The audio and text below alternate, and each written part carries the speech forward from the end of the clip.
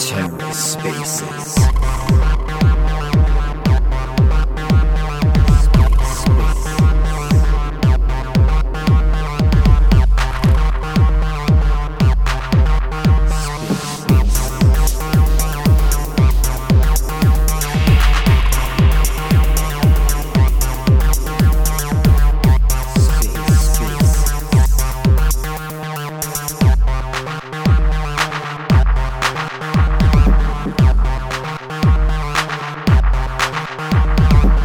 Hello and welcome to The Ether. Today is Wednesday, July 20th, 2022. Today on The Ether, the Shade Protocol weekly Twitter space. Let's take a listen. All right, so we got 4, 8, 12, 16, pretty much 20. Yeah. I think we can get the ball rolling here. Thanks you all. I think everyone for hopping in. Let's pick up where we were at before we got cut off there. Carter, you were kind of talking about, if I'm not mistaken, just the ability for Cosmos users to have more than one stablecoin and what that actually means, and it's kind of a no-sum game, yeah? Yeah.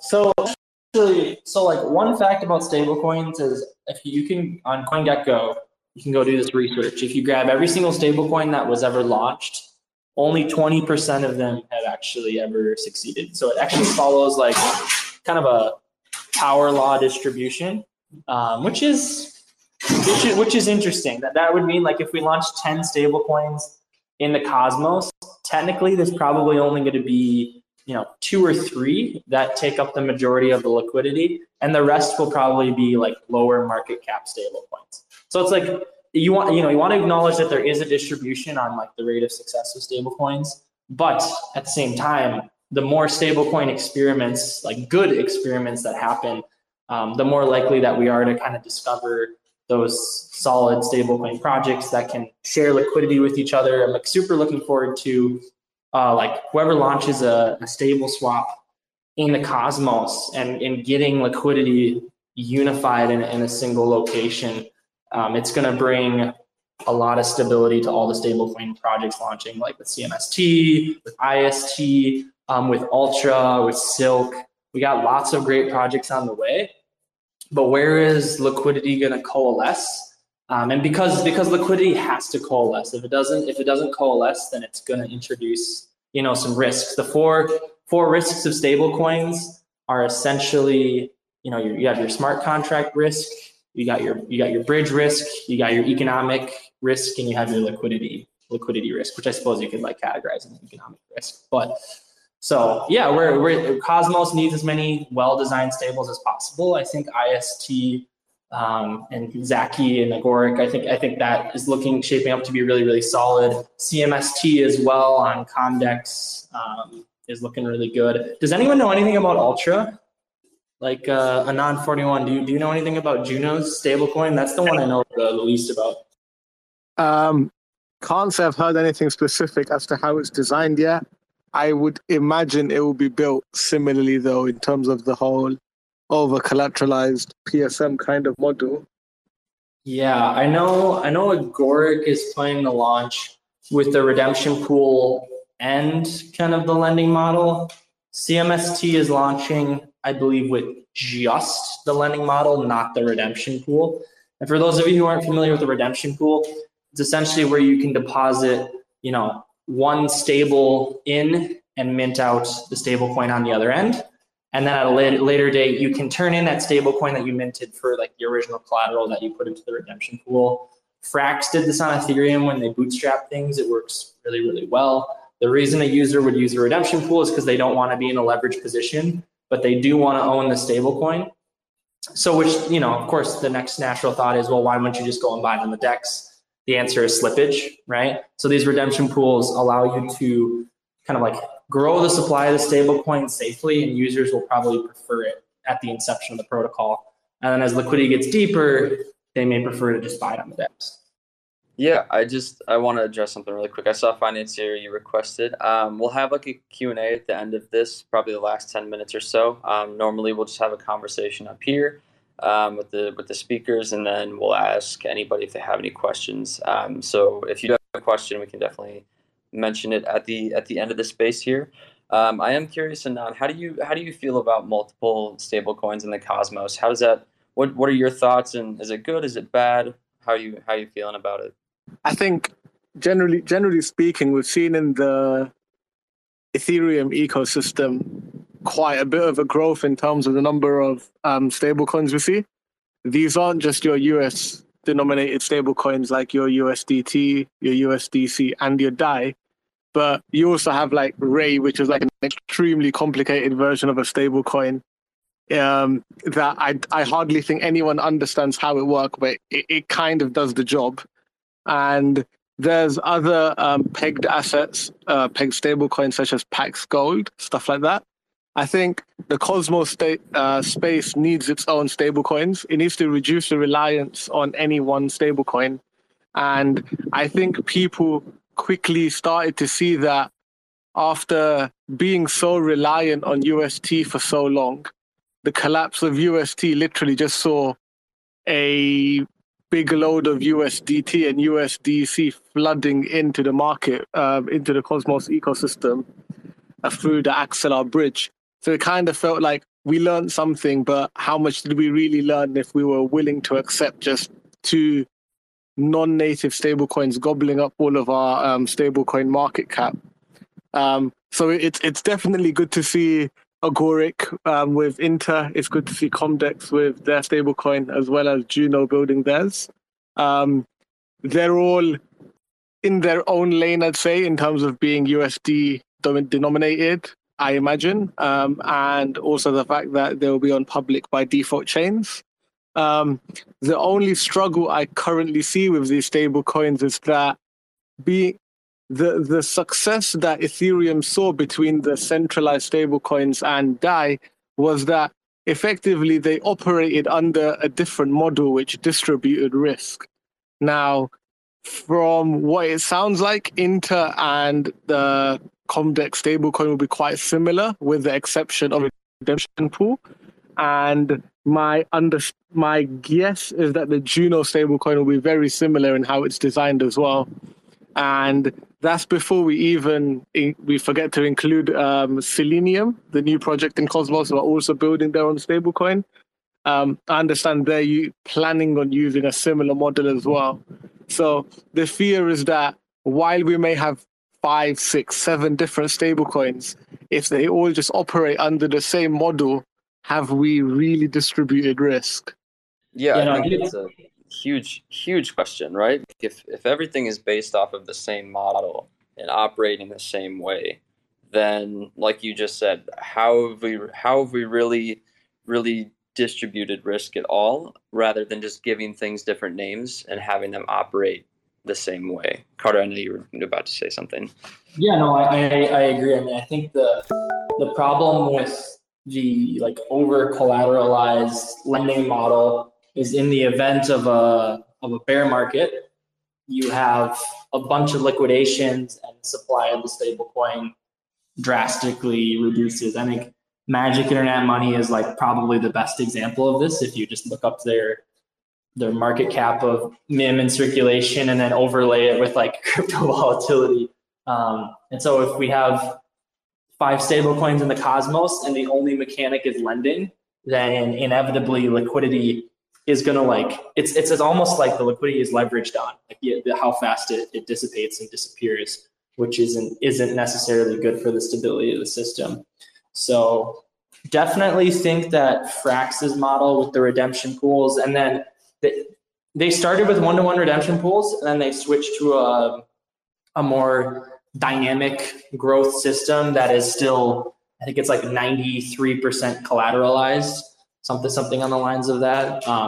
And it's more of a seigniorage mechanism. It's more dynamic, but way more collateralized than UST ever was. So I think it'll be interesting to see which Cosmos stablecoins head more towards the dynamic growth direction. Are there going to be ones that just decide to kind of go the MakerDAO route, where it's you just take the most possible safe model and accept the risks of not being able to grow quickly because of the limitations of the model?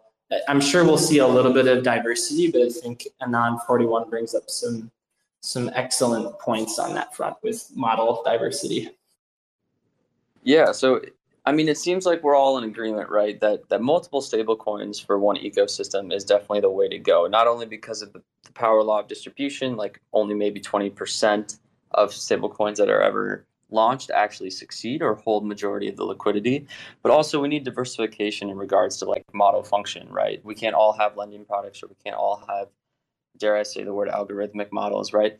Like we have to have different models to diversify risk. But my next question for both of you is, how do we feel about all of these being pegged to the, well, not all of them, but a vast majority of them being pegged to USD? Like, how do we feel, like, even though we have multiple stablecoins in the cosmos, them all being pegged to USD is potentially an issue.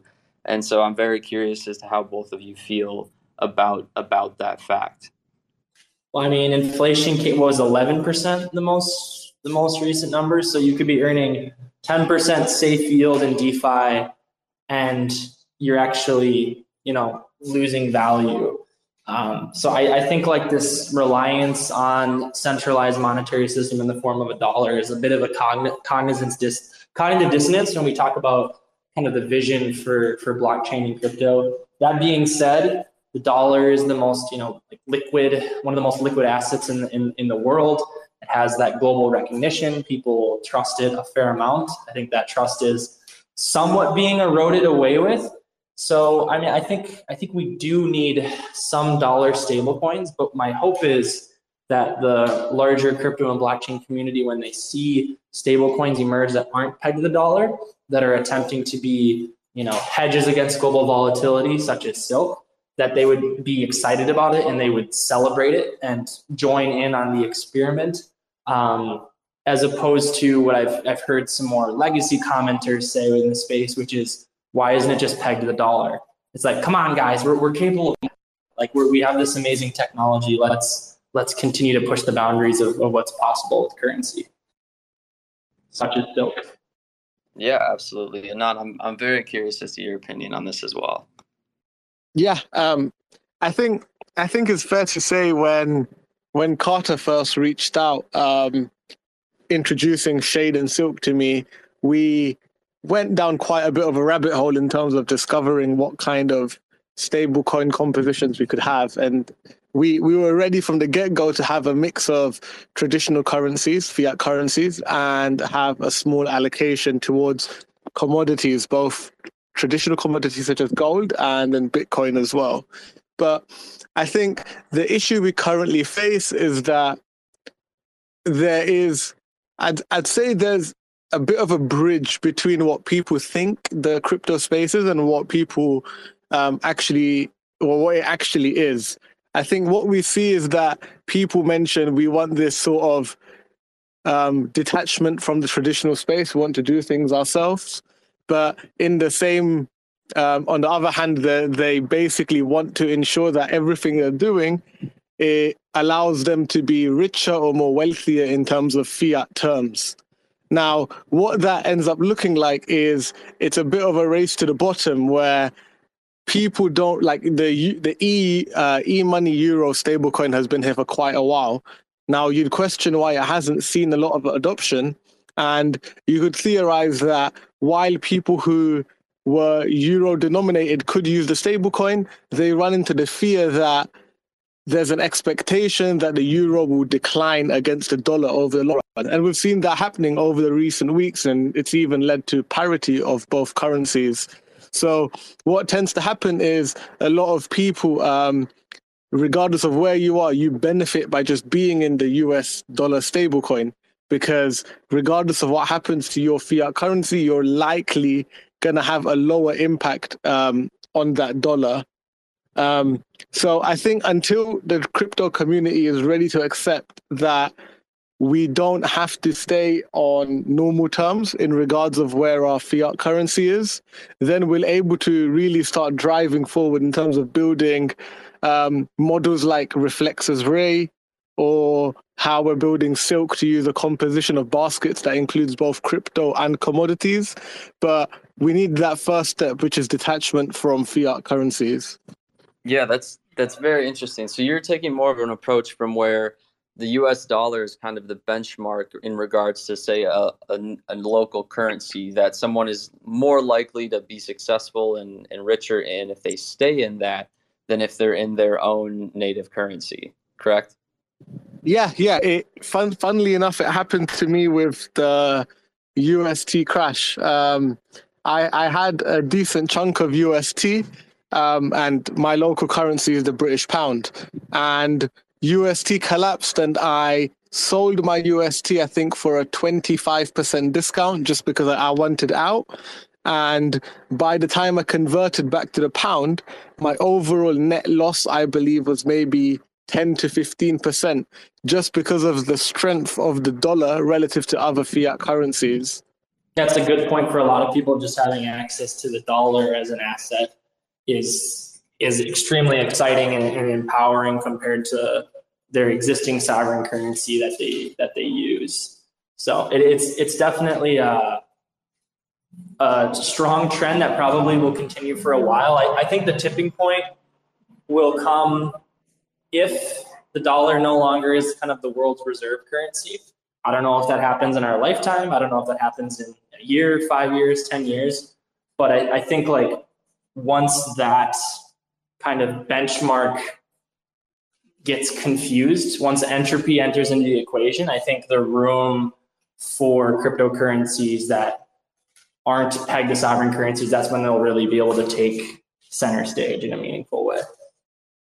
Yeah, that's quite an interesting conversation, just in terms that it seems like there is a place for dollar stablecoins as of right now, just in regards to the overall market adoption and crypto adoption as well. Like, it seems that most users want that parity between the US dollar and they don't want the parity between the US dollar and their local currency because the US dollar is currently stronger, correct?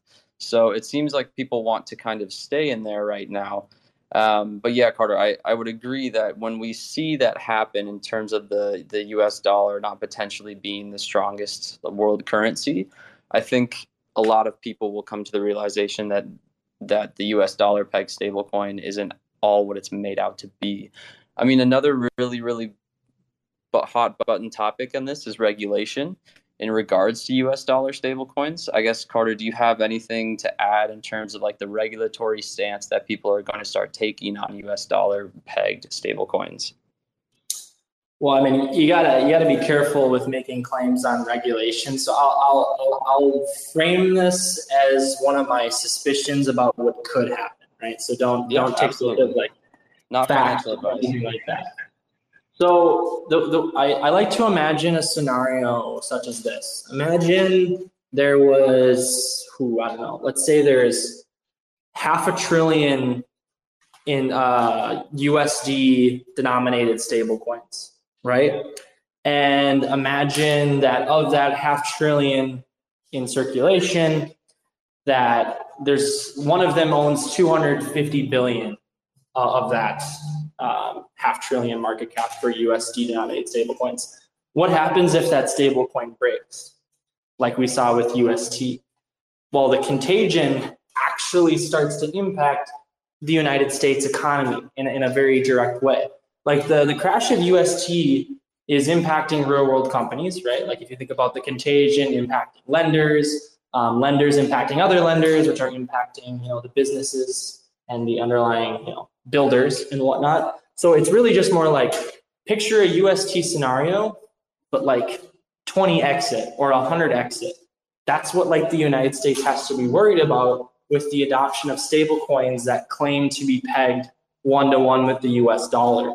The more adoption they have, the greater systemic risk that's being introduced into the US economy, which is why I think we will continue to see sharper and sharper regulations on these things, just because that systemic risk probably isn't acceptable from a regulatory standpoint. And I do think that frees up, it frees things up for the sovereign currency pegged stablecoins. Something like Silk that doesn't claim to be a representative of the US economy and the US dollar. And I think that gives a lot more agility to kind of traverse the regulatory side of things. But that's a hypothesis. That's a theory. That's not fact. It's not claim. That's just kind of my suspicion on things. Yeah, absolutely. I mean, all of it is up in the air too, as well, because no official regulatory bodies have made any decisions on actual laws being put in place regarding crypto, specifically in the U.S. So a lot of it is going to be hypothesis. A lot of it is just going to kind of be speculation until we really see a regulatory framework built out with legitimate things and pathways that you can follow. And not, like you said, your local currency is the British pound. So I'm curious as to your perspective as well, being a non-U.S. citizen. What are your thoughts on regulations, and how does that look from the UK perspective? I think we're currently in a similar position to the US, where not a lot has yet been determined. I'd say we currently appear to be a bit more crypto friendly in appearance compared to the US. We've not really got anyone similar to Mr. Gensler in the UK. We've had quite a few conversations within the government actually to look to create some stablecoin laws. That goes along the lines of I think they'd like to introduce stablecoin payments as actual payment, but this would be purely stablecoins that have got fiat currency backing. So it'd be something along the lines of what Tether and USDC are. Now, going along those lines of maybe a world where you try to interface, just me being crazy for a little bit, but there could be a world where ShadeSwap could be used to allow users to sell Silk for a fiat treasury stablecoin, which they're then able to use to pay at a shop. Now, it might be what happens sooner rather than the UK government accepting Silk or any non-fiat currency-backed stablecoin. I do think we're a bit more friendly. I think we've got, I think there's Ripple and maybe Avalanche that are currently a part of the Digital Pound Association. And I think that's kind of working towards creating these CBDC type instruments in the UK. Yeah, I think there's been a lot of talk about CBDCs as well in the States. I have my own opinions on CBDCs and a fully centralized current digital currency, but we will save that for a different topic in a different conversation, just because I don't think it's probably all that productive to have that conversation here. Carter, do you have any quick thoughts on that before I bring something else up? I didn't know that Avalanche was kind of part of that European movement. We'll say that's actually really interesting. I wonder if we'll see different L1s migrate towards being more focused on certain regions of the world. Like you have one blockchain that's very focused on Europe versus the United States versus Africa or Asia. It would be that'll be fascinating to see that play out on the regulatory front, because you can only put your chips in so many places. When you put your chips on the table, you kind of got to choose where you're going to hedge your bets. And for those big projects, you got to pick. Yeah, I was gonna say, I think when we see a more regulatory framework built out, I would assume that a lot of L1s will have to be more focused on certain regions of the world, in regards to what they're actually willing to accept and how they operate. Maybe we'll even see some I guess collaboration between nations, and hopefully maybe larger blockchains will have the ability and freedom to operate kind of congruently in between different nations, because they have relatively the same framework that you can operate in. But Adnan, I saw you on there for a sec. Yeah, I think it might be a good conversation for another day as well. But I do think we start to get in a world where I imagine everyone here has been in crypto long enough to hear a bunch of Tether FUD. I think they've probably also got to the point where they've heard some USDC FUD as well. And while it pains me to say it, I do think if we ever get to a point where we should have large-scale stablecoins which are backed by fiat currency, I think it does end up looking like a CBDC world as opposed to a corporate entity trying to run things their way. Yeah, I have again, like I said, I have so many opinions on a CBDC run world. But I think you and I have the same opinion. I know we've had some back channel chats like that. So, so my next question kind of more so related to what we were talking about earlier, Carter, more on like the technical side of things, but let's discuss the redemption pool a little bit more, in regards to like what that's actually going to accomplish functionally and allow users to do, especially on the IST/Agoric side as well, because I think they're the ones doing that, correct? Yeah, 100%. I mean, what I can do is just talk about the 6 stability mechanisms that Silk has. I guess that's probably we can just go one at a time.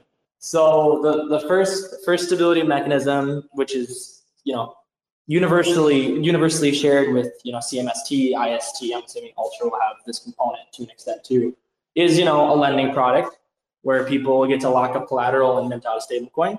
So that's great for users because it just empowers people to do more with their assets. If you want to leverage your assets, you can use one of these lending protocols. So with Silk, what's the user story there? You lock up $150 worth of secret, you can mint out Silk. You can now go, sell that Silk for some asset and speculate. You can go deposit it into the Silk savings pool, which I'll explain that a little bit later on. You can just hold Silk potentially if you're bearish on the collective market, or you can go use it like in everyday commerce once we've properly bridged things over. Now that's stability mechanism number 1. Like, how does the stability work? If Silk's ever under peg, you can buy Silk off the market at a discount and pay off your interest and your loan, right? So that increases the demand for the stable coin, which pushes it back to peg. It's an extremely strong effect in terms of under peg scenario. Over peg scenario, where Silks would be over peg, you have an opportunity to mint out Silk at $1.05 rate. If we're saying $1.05 is the target, and sell it on the open market for, let's say, $1.07 when it's over peg. And that's just pretty simple arbitrage that people will take a good chunk of the time. So that's over collateralized model stability mechanism number 1. Stability mechanism number 2, redemption pools.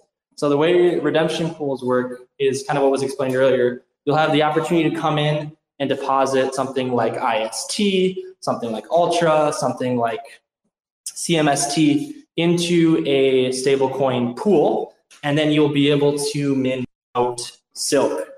And later on, if you want, anyone can with Silk, they can deposit Silk into the pool, which the Silk then gets burned, and they're able to retrieve a corresponding amount of stables from that underlying redemption pool. Frax has proven this model out for bootstrapping things.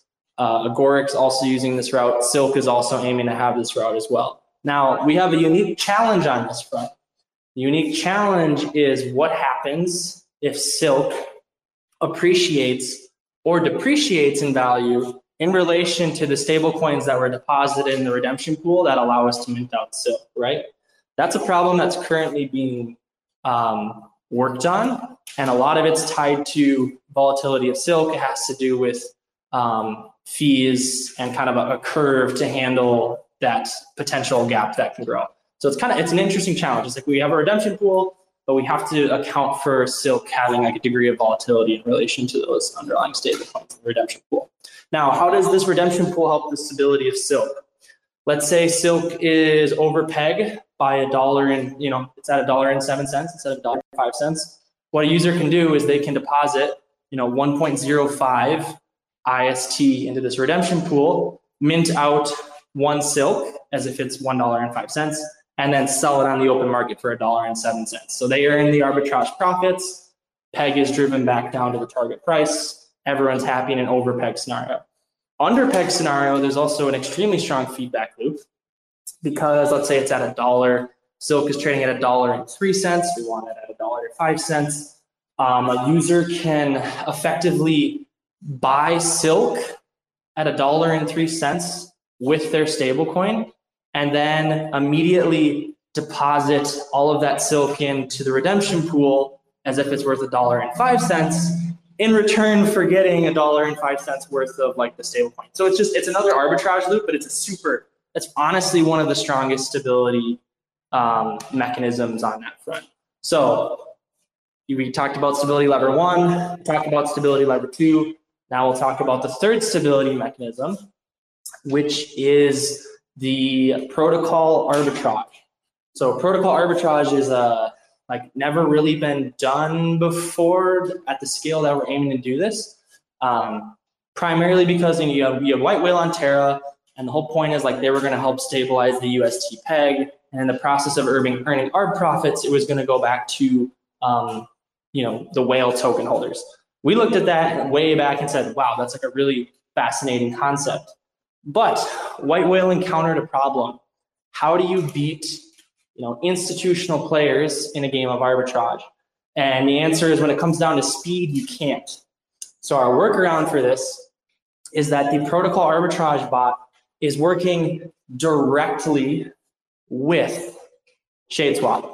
It sidesteps the fee, so it has access to profitability ranges that no one else can.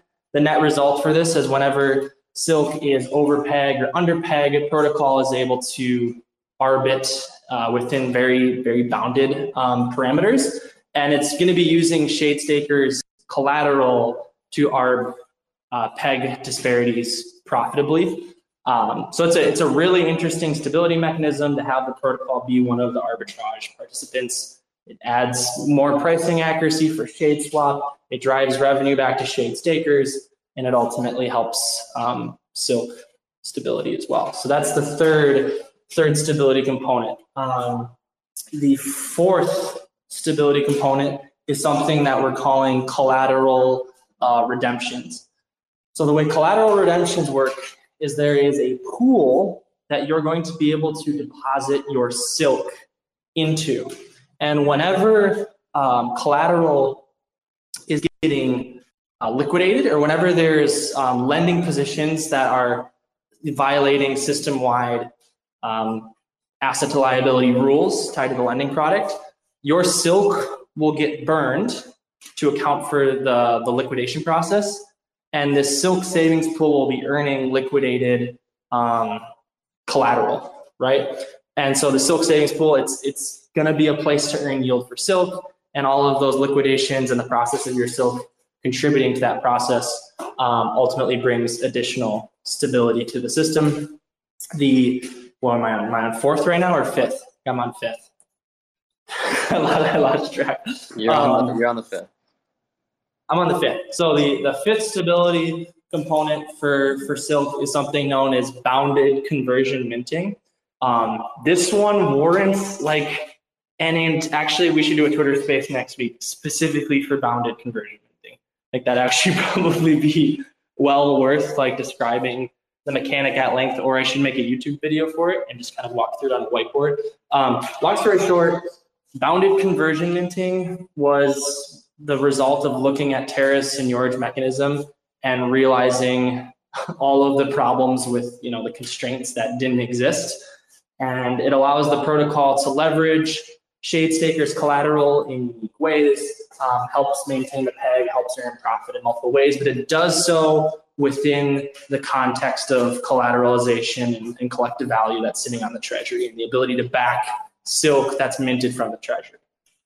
But I digress. It's a stability mechanism. It's also a growth mechanic. It also does introduce additional risk to the system, but how that risk is bounded is extremely conservative in relation to existing seigniorage systems. And there's still a lot of research going on the bounded conversion minting front, but we're super excited to move the envelope forward and not fully give up on that entire system. It's a module, and we get to choose when it gets leveraged, when it gets used, and what the risk parameters are. So that's stability mechanism number 5. Stability mechanism number 6 is Shade bonds. So bonds have this really unique component where we can essentially pull Silk out of the market or push Silk into the market at a discount in effect. And I would want to pull S-Beam into this conversation because there's research being done that would allow us to discover kind of the risk-free rate of return tied to Silk And that would essentially have to do with, you come in, you give 990 silk to the DAO, and X number of days later, you're going to get 1,000 silk. And long and short, bonds are an extremely powerful mechanism in the event of a crisis. You hopefully never have to use bonds for that scenario. It also is helpful with establishing kind of the fundamental time value of money tied to silk. So that is the sixth stability mechanism, and bonds will be launching. Probably it's looking more like August at this point, just with how long the audit is taking right now. So yeah, when people say like, oh, like silk, how are you differentiated from Agoric? How are you differentiated from CMST? How are you differentiated from Ultra? The answer is, well, it's privacy preserving stablecoin. It's pegged not to the dollar, it's pegged to a basket of global currencies and commodities.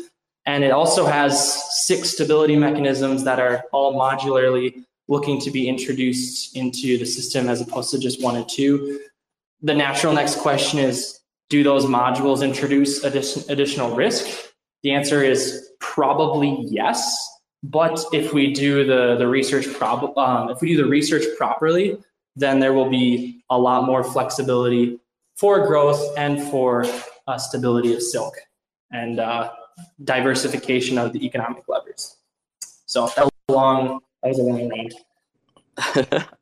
No worries. I mean, it takes a little bit of time, right, to actually like conceptualize how different silk is going to be from what you would normally call a stable coin. Like, it is not just a stable coin. It is a completely different beast that is so much further along, in my own opinion, than what we currently have going on right now.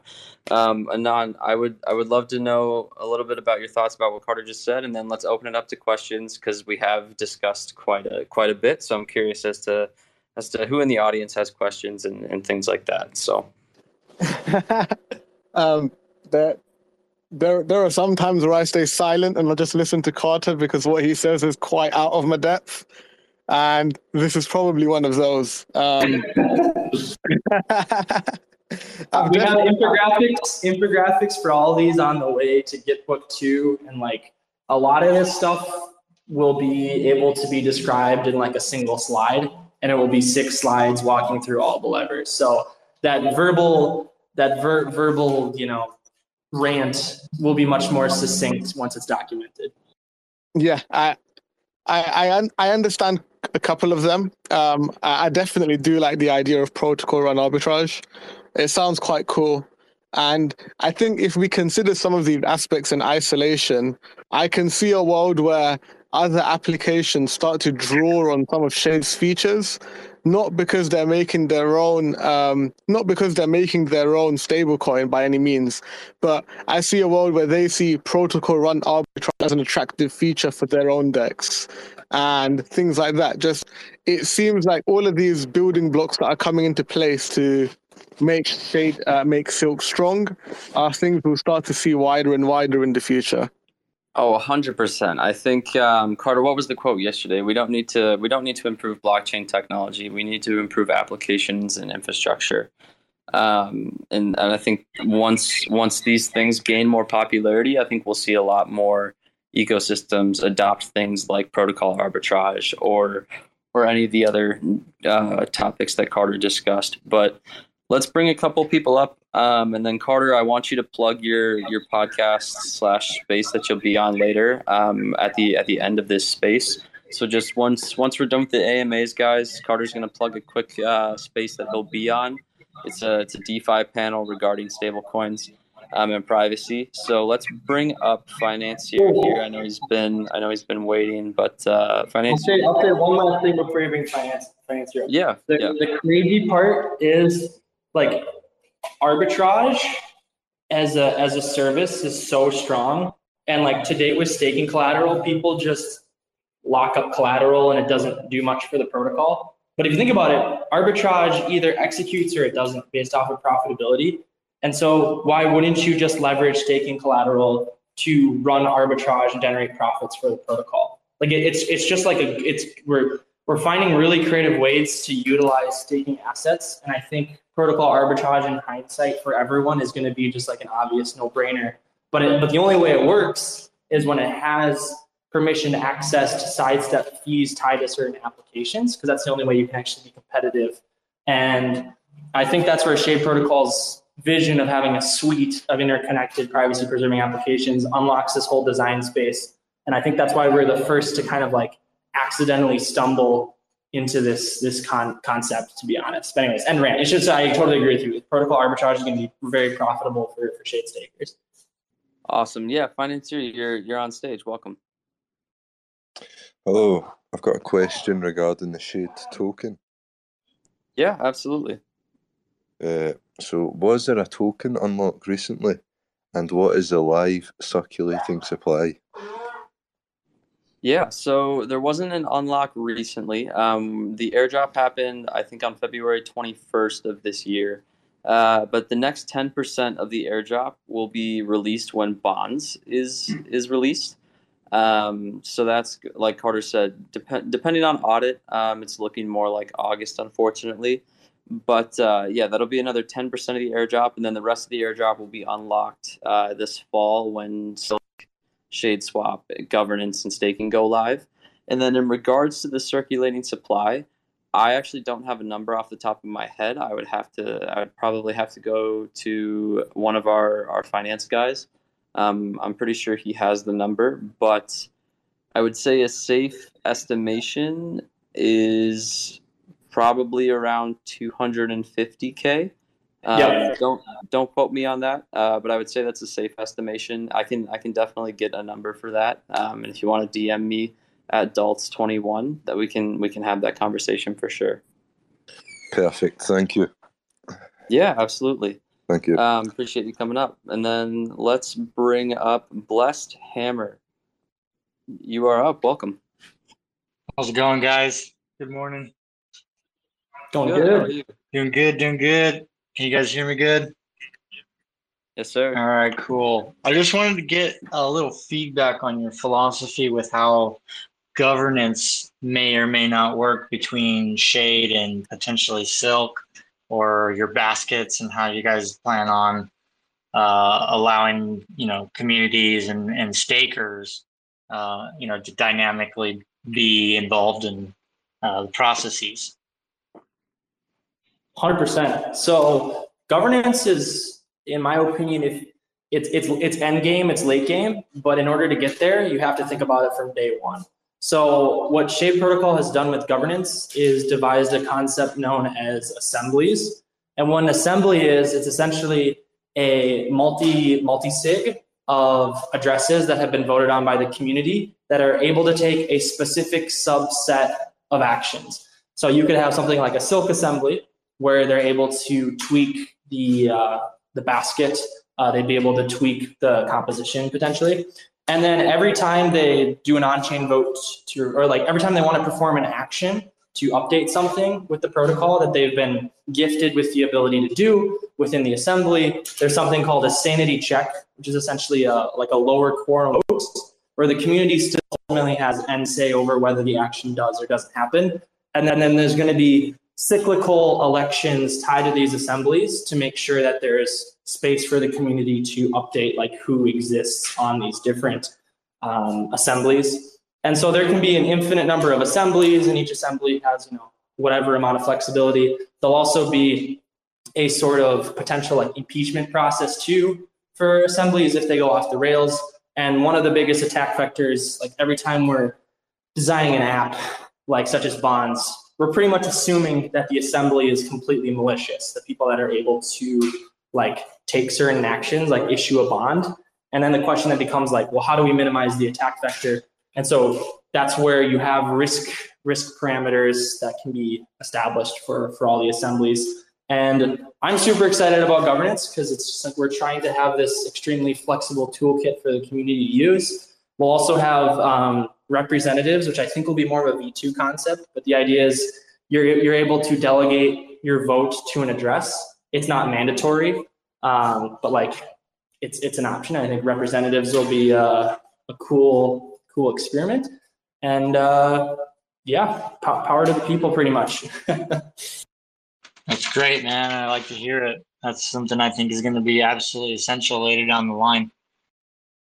100%. And like I would be sure to stay involved in the community, because I'm really excited to see the different community members take a step forward and take up these different roles. There'll probably be, a grants assembly, a silk assembly, shade swap assembly. Like it could be per app.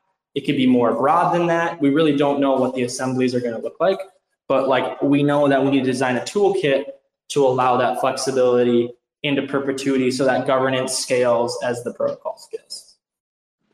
Thanks for the answer, man. 100%. That's an awesome question. Yeah, thank you, Blast. That was a really solid question. We're going to bring up Red Eye now. He is a community member, been around for a long time, but Red, you should be on stage. Welcome. Hey, can you guys hear me? Yep, loud and clear. Okay, awesome. I just wanted to speak very briefly about some of the stability mechanisms that Carter mentioned and some of the things I'm thinking about as he's talking about them. After the crash of Luna, UST, one of the things that became apparent is that, you can have code that has been audited and has been given the thumbs up by auditors that like the actual code is secure, but you can have logic that that is problematic. And so one of the questions I have for the team is, how are you guys testing and verifying the different stability mechanisms that are present within these different applications? And is there a way for you guys to like publicize or almost audit the logic behind some of these things? Because I imagine that certain problems will arise once it's in production and out, out in the wild. And sometimes you just have to problem solve on the go. But I was just curious, like, how are you guys testing and verifying these different stability mechanisms? Yeah, so there's probably the most important contract is something that we're calling the golden ratio. And in essence, what it is it's a contract that tracks all of the different silk that's in circulation. One second, guys. So essentially, it tracks all of the silk outstanding, and it also tracks the collective assets that are in the system backing silk. And so every single mechanic of the system is like contributing to that, what we consider golden ratio. And then your different risk parameters are tied to that golden ratio so that, you don't let certain actions occur if that ratio falls below a certain point. And in terms of like economic audit, we do have some spreadsheets that have been spun up that have are simulating all the different mechanics. So I can talk with SBeam, and maybe that's something that we can get kind of publicly opened up to everyone, and definitely open to the concept of an economic audit. It's just about finding the right team and for which mechanisms need to be audited. I honestly think bounded conversion minting is probably the most sensitive one, like redemption pool and the over collateralization. That's pretty robust at this point. It's pretty much, bounded conversion minting and bonds, probably the two biggest ones. Yeah, awesome. One of my personal mantras is trust but verify. I can have a high amount of trust in a system or a group of people, but I still would like to verify it myself, because if something goes wrong at the end of the day, it's no one else's fault but mine for interacting with this protocol. And so giving users the ability to verify the stability of some of these things, or at least see some semblance of, like you were talking about, these spreadsheets or some sort of economic audit, would probably put a lot of worries at ease for anyone who recently, kind of was hurt by this, by the UST crash. Yeah, I completely agree. I'll offer a slight counterpoint in the sense that UST and actually how it was supposed to react to depegging events was extremely well documented. There was actually simulation models that were out there. There was very well done white papers walking through really bad events. And so I'll just caution it by saying looks can be deceiving, even if it's well presented, even if it's been really well researched. So it's there's always risk that exists in these systems, regardless regardless of presentation of how risk has been thought about research. And that stands true for Shade Protocol, that stands true for any protocol. But the onus is much higher on a stablecoin project because it's claiming stability. I appreciate the answers. Thank you very much, Carter. Yep. Yeah, thanks, Brad. All right, guys, last question here, just because we're a little bit over time, but we're going to bring up Dr. Doom, it looks like. I love your username. But, yeah, Dr. Doom, you are on stage. Welcome. Yeah, so my question is for Carter, like why do you want to build or why do you want to be a secret agent on an ecosystem that's built on a public ledger that's pertaining to become a secret agent? You get what I'm saying? Yeah, so I think that the contract layer of Secret Network is private in terms of contract interactions look like and what metadata is actually kept encrypted in the JSON files for these on-chain transactions. So in my opinion, Secret being public and having the contract layer be private is absolutely, sufficient for our needs. And I think that you need to be able to have a degree of granularity when it comes to like viewing keys and auditability, and Secret Network definitely provides that. Is it perfectly private? Like, no, it's not perfectly private. Should we aspire to have even greater privacy? It definitely enters into more of a functional philosophical discussion. And that's why in my mind, like we cheer privacy tech on in all of its different forms. And hopefully Secret Network continues to push the envelope on this front. But from our end, the only place that Shade Protocol and Silk could functionally be built was on Secret Network. It's not like there was any other smart contract platforms that had the degree of encryption and privacy that we needed. So we're here and we're happy to be secret agents. Yeah, that's good. Like I'm happy to like understand that there's like different ecosystems that are like built on top of like the EVM. Like, why do you build on a public ledger if you want to become private? I want to understand that question. Because it is private enough for the functionality of the applications. Like users data is protected. What do you mean? It's a public ledger. So you're building on top of it. You're building on top of a public ledger to become anonymous. It doesn't work out. You have to build privacy from the ground up. That's the reason why Zcash didn't work. Monero didn't work. Okay? Oh, Monero worked. Okay? But smart contract way. Zuku spoke about this. Okay? Yeah, like most of these protocols didn't fucking think about it. Didn't think about the idea of building privacy from the ground up. Okay, so I'm coming from a community of thinkers who are using ZK snarks. Okay, no, we're using NISCs. Okay. Microsoft is using this NISCs, okay? So like ZK proofs and shit. So what we're doing is we just want to give you decentralized finance, true and real. There's no fakery. You don't have to go to another showboater that's gonna tell you, okay, you're gonna have to cash out your money there. I want to take like a little bit there, a little bit of liquidity. No, it's peer to peer, everything.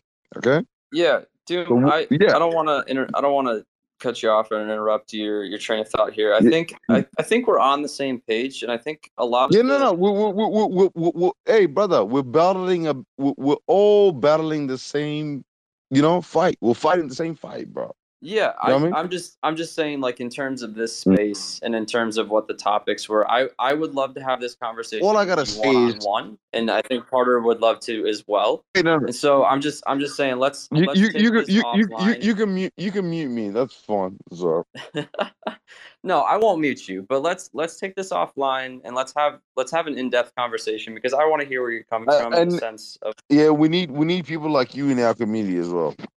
yeah. So yeah, let's take this offline. DM Carter, DM me, Adults Shade Protocol, or Adults21 on Telegram, and let's have that conversation. But Yeah. we are almost 10 minutes over. Luca, I know you requested. If you have a question, feel free to DM us. That'll be the best way. I don't want to take up anybody else's time. But yeah, I just want to say thank you everyone for jumping on. Thank you everyone for joining the space. Carter, if you could plug your DeFi panel really quick, I want everyone to know what you're going to be talking about later. Yeah, so the DeFi Summit is hosting a panel on stablecoin, like kind of future stablecoins, as well as the conversation around CBDCs. I will be on there with Sam, one of the founders of Frax, as well as a project tied to Truflation, another stablecoin project, a new one, I think. So that'll be, I have to check my calendar really quick. I think you'll be tweeting out about when that is today. I think it's in... Yeah, if I'm not mistaken, it's at 2:30. And we will be tweeting out from Shade Protocol about Carter being on that. So just be aware of that. Be on the lookout for that. But that's an extremely cool opportunity for Carter to be on that panel and discuss centralized finance and stable coins with someone like Sam from Frax and multiple other founders. But yeah, I just want to, again, thank everybody for jumping on. Thanks for listening to us talk about kind of the cosmos in general and stable coins, and more specifically how Silk is going to function and hopefully be the next iteration of stable coins. But yeah, everyone enjoy the rest of your day, evening, morning, whatever it is for you. And we will see you same time next week, Wednesday at 4 p.m. UTC. Bye, everyone. Thanks for checking out another episode of The Ether. That was the Shade Protocol weekly Twitter space, recorded on Wednesday, July 20th, 2022. For TerraSpaces.org, I'm Finn. Thanks for listening. Watching these debates like what a bunch of noise when the illusion of choice outmaneuvers your voices. No one really knows what the fuck is going on here. Sitting in the bunker, waiting for the all clear. It's like we're getting steered towards the motherfucking iceberg. Captain all drunk deciphering where the ice lurks. And we thought 2020 was gonna be a nice year, living with the plague like who brought the mice here? Try to think of it as another simulation, game full of bugs, but it's still fun to play. It's like we're aliens beta testing Earth, digging in the dirt, trying to earn a little girth. The beast is silent when it defeats the riders, living outside trying to meet this virus. If you wanna watch it all burn from the sky rise, delete the science and increase the righteous. Living like a jerk, return to feed the worms. Vibing like a tree, just breathing out the words. Be careful outside, them police is violent. Feeling like I finally earned some peace and quiet. My style is the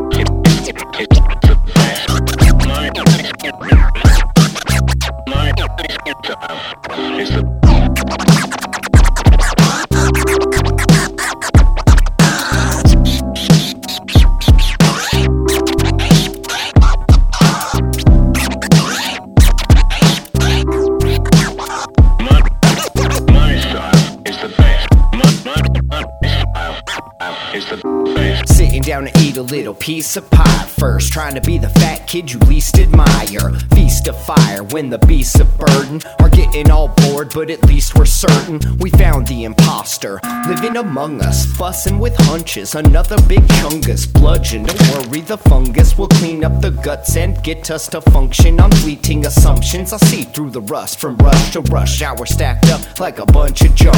So hush your muff before we stuff your luck and break your fucking neck to this like bust a bust. Bleeding impulsive, the meeting controls it when breathing corrosive. No eating the bullshit, feeling the worth like it's gonna be a good year. Now we're all tired, stop treading on the work here. my style.